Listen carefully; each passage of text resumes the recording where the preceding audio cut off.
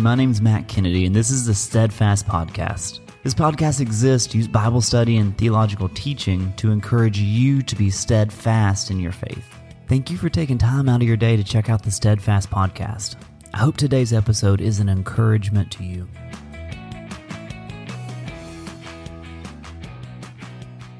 We started Luke chapter 12 last week.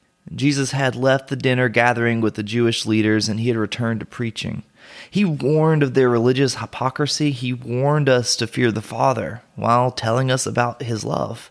He warned us to fear the Son while telling of his faithfulness, and he warned us to fear the Holy Spirit while telling us of his provision. Truly, it was a very Trinitarian sermon that taught the crowd quite a bit about who God is and what he's about. This week we will continue working through this sermon, which apparently turns quite interactive. We're going to pick up in verse 13, quote, "Someone in the crowd said to him, 'Teacher, tell my brother to divide the inheritance with me.' But he said to him, 'Man, who made me a judge or arbiter over you?' And he said to them, 'Take care and be on your guard against all covetousness, for one's life does not consist in the abundance of his possessions." End quote. So the crowd participation seems rather random. Now, as a youth pastor, I am not a stranger to random things being said mid-teaching that can derail where we're trying to go quite quickly. But what is happening here is more maybe culturally fitting than a teenager who just wasn't paying attention. It was actually relatively common for rabbis or teachers to handle such disputes. They would just call them out, and the rabbi, with the wisdom and learning that they had, would help the people navigate through those complicated situations. And we know Jesus was certainly a rabbi, though much more than a rabbi, but definitely not less. So this random man in the crowd, he decides to shoot his shot. Maybe Jesus would agree with him and he could get something out of it. Maybe his brother could be taught a lesson about generosity or what have you. But clearly Jesus has no interest in involving himself in this matter, but instead decides to make this a teaching opportunity, as he so often does. For Jesus, the heart behind the question and the motivation it carried was more important than the actual dispute. Jesus tells us to be on guard against covetousness. For life is about so much more than just the stuff that we have or the stuff that we want. Greed and strongly desiring stuff is not going to lead to a fulfilled life. Just getting more stuff or more money is not going to be the cure we look for. Now, Jesus is the master of using parables to drive home a truth. So to drive home why covetousness is so dangerous to the human heart and how we are to go about life, he's going to use a parable. Through this parable, the man asking the questions will hopefully see that he's asking the wrong question altogether. So let's pick back up in verse 16 and following, quote, "And he told them a parable, saying, 'The land of a rich man produced plentifully, and he thought to himself, What shall I do? For I have nowhere to store my crops. And he said, I will do this. I will tear down my barns and build larger ones, and there I will store all my grain and my goods. And I will say to my soul, Soul, you have ample goods laid up for many years. Relax, eat, drink, be merry.' But God said to him, Fool, this night your soul is required of you. The things you have prepared, whose will they be? So is the one who lays up treasure for himself and is not rich toward God." End quote. A man lives a fortunate life. He produces far more than he needs, and he actually produces more than he can even store. At this point in his life, he really has two choices. He could give some away, or he could build bigger barns. Of course, he decides to build bigger barns. The plot twist that he did not see coming is that this was going to be his last day. We are not promised tomorrow. We never know when a day could be our last. You've all heard the phrase, "You can't take it with you." That could easily be the title to this parable Jesus told. This man was seemingly so fortunate in this life and had got so much good that he was like, how can I store all of this and take a few years off? When all of that work amounted to nothing, for his day was called far sooner than he ever could have guessed. You have to wonder what this man might have done differently. if he had known how temporary his life truly was. The challenge that is at the center of this parable is to evaluate, are we living for the earthly and the temporary, or are we living for the heavenly and the eternal? The man who is coveting his brother's inheritance was placing too much value on earthly treasure. His eyes were fixated on a prize that would not last.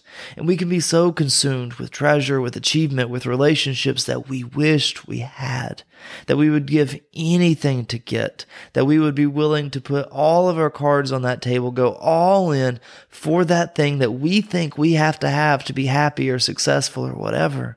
We look to what others have and we long for it, but no matter what it is, here on this earth, it will not last. And we certainly cannot take it with us. The man in the parable had spent so many hours and days, weeks, months, years climbing towards a goal, and when he got to the top, he found he didn't have as many days as he thought he had, for this life is temporary. The example I'm about to use is not meant to cast any implication on the man in the example, for I don't know anything about his heart. It is merely to illustrate that no achievements last the way we expect them to, that nothing that we can pursue that is earthly and temporary will last like we think it will. The University of Alabama press release on January 10th, 2024 at 6:29 p.m. said that the legendary football coach Nick Saban had retired.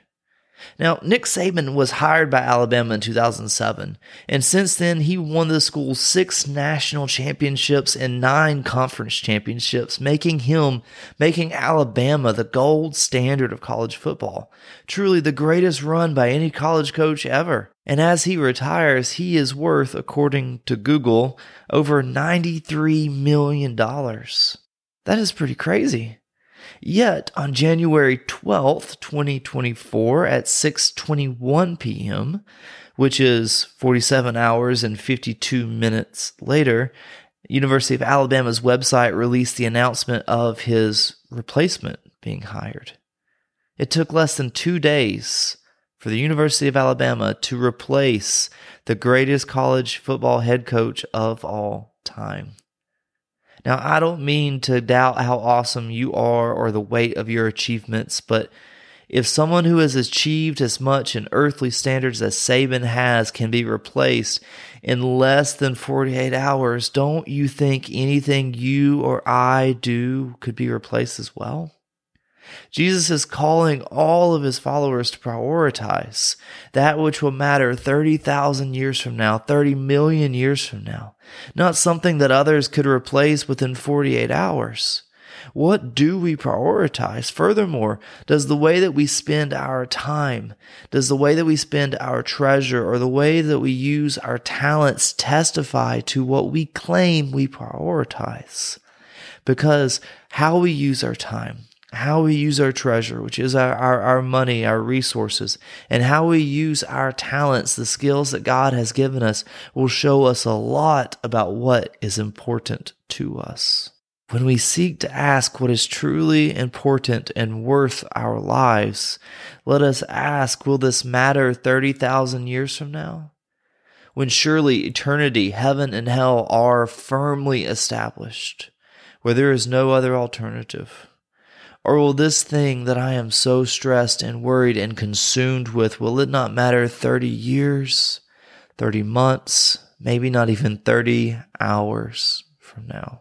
I'm sure we can buy into that well, right? But at some level, some may be thinking, well, focusing on treasure in heaven is great. Pursuing the godliness and the good works that flows from godliness, all for that.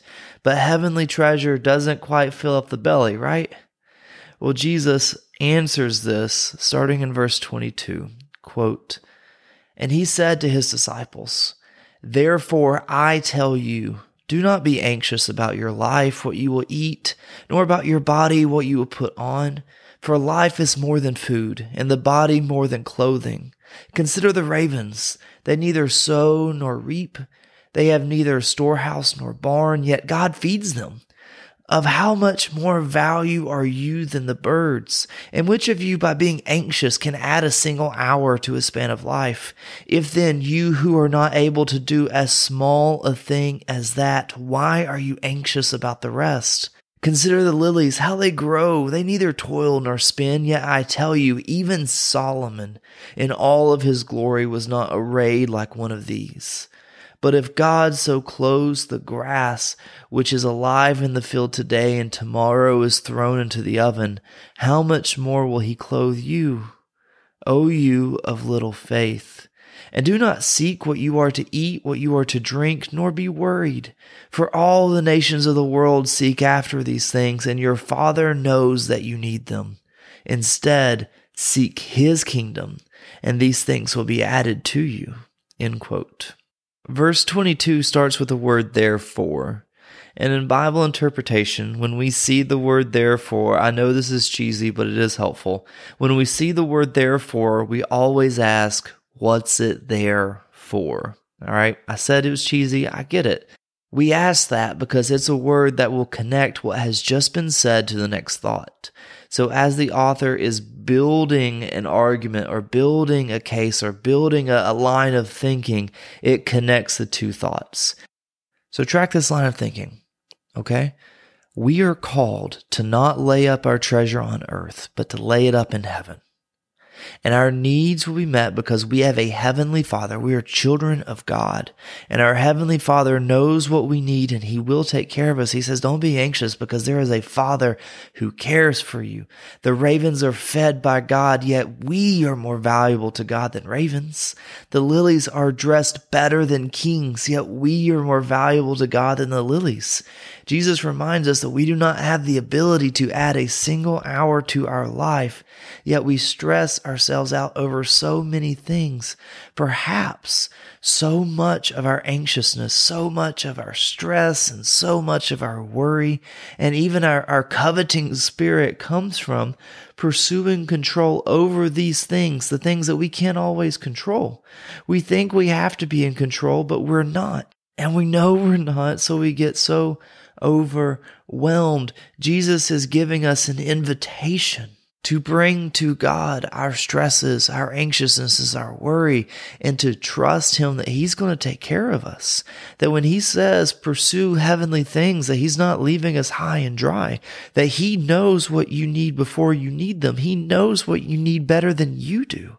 And that since he loves you and cares for you, you can trust him with it. Which really brings us to the heart of this issue. Jesus uses an interesting phrase in verse 28. He says, "O you of little faith." It's almost as if we covet and we stress out of a lack of faith. That maybe we doubt that our Heavenly Father either wants to give us what we need, or maybe we doubt that he can give us what we need. Maybe all this really just boils down to, do I believe that God will come through for me? Do I believe that he will be faithful to me? Now, the thing is, I know all the church people will, of course, say, I 100% believe, and then they'll add some church cliche after that. But here's the thing. Do our actions show that we believe? I mean, think of Hebrews 11. In Hebrews 11, we find what's called the Hall of Faith. So many giants of the faith are commended for their works of their faith, the things their hands did because their hearts believed God. Noah's hands built an ark because his heart believed God. Do our hands show that we believe that God will come through? Are we giving God our time, our treasures, and our talents, showing that we believe he's going to come through? Are we pursuing heavenly gain, believing that God will meet our earthly needs? Those are hard questions to answer, honestly. Let's pick back up and read verses 32 through 34. Quote, "Fear not, little flock, for it is your Father's good pleasure to give you the kingdom. Sell your possessions and give to the needy. Provide yourselves with money bags that do not grow old, with a treasure in the heavens that does not fail, where no thief approaches and no moth destroys. For where your treasure is, there will your heart be also." End quote. What a verse 32 is. It is your Father's good pleasure to give you the kingdom. Bringing you into his family is not something he does begrudgingly. It is no mere obligation to our Heavenly Father. It is his good pleasure. I like the way the Christian Standard Bible puts it, quote, "Don't be afraid, little flock, because your Father delights to give you the kingdom," end quote. He delights. He enjoys. It brings him good pleasure. He delights to, as Ephesians 2:7 says, quote, "so that in the coming ages he might show you the immeasurable riches of his grace and kindness towards us in Christ Jesus." End quote. He delights to show you immeasurable riches. Yes, he delights in this earthly life to give you good gifts such as food, clothes, other things you need. That is for sure. When God blesses you with anything, it is not an act he grows weary of, but in truth, he delights in giving it to you. Have you ever gotten someone a gift and were just so excited to give it to them? How you just couldn't wait for them to open up the gift so that you could see the joy on their face. How you delighted in giving them that gift. Dare I say, your Father gets even more delight with every gift he gives you. All of that is true. But in Ephesians 2:7, it points us to eternity, the kingdom of heaven, and the immeasurable riches of his grace. So much good, you would not be able to count the good if you had eternity to count it, and you will. So if our Father is taking care of us, then what do? We freely give. We live with open hands. We live generously with our time, our treasure, and our talents.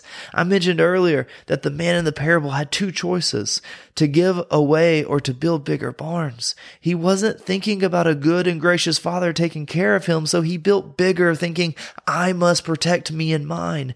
We do have a good and generous and gracious and perfect Father who looks after our needs, who delights in giving us gifts.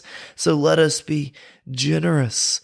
Let us live knowing we have a Father who delights in giving good gifts, who delights in blessing his children. Let us remember the words of verse 34 that says, "Where your treasure is, there will your heart be also."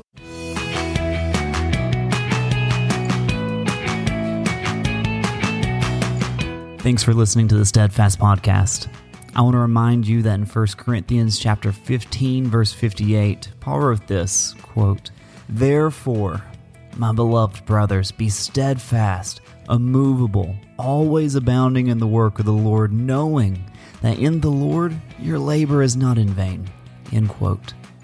So in light of biblical truth, let us be steadfast, immovable. Let us remember that through Jesus, not one labor is in vain, not one trial is in vain, not one effort in all of our lives is in vain. Because he gives purpose, and that purpose rings through eternity. That's all I've got for you today. Thank you so much for listening. And don't forget, if you've got questions you would like answered, you can email me at matt@steadfastpodcast.com.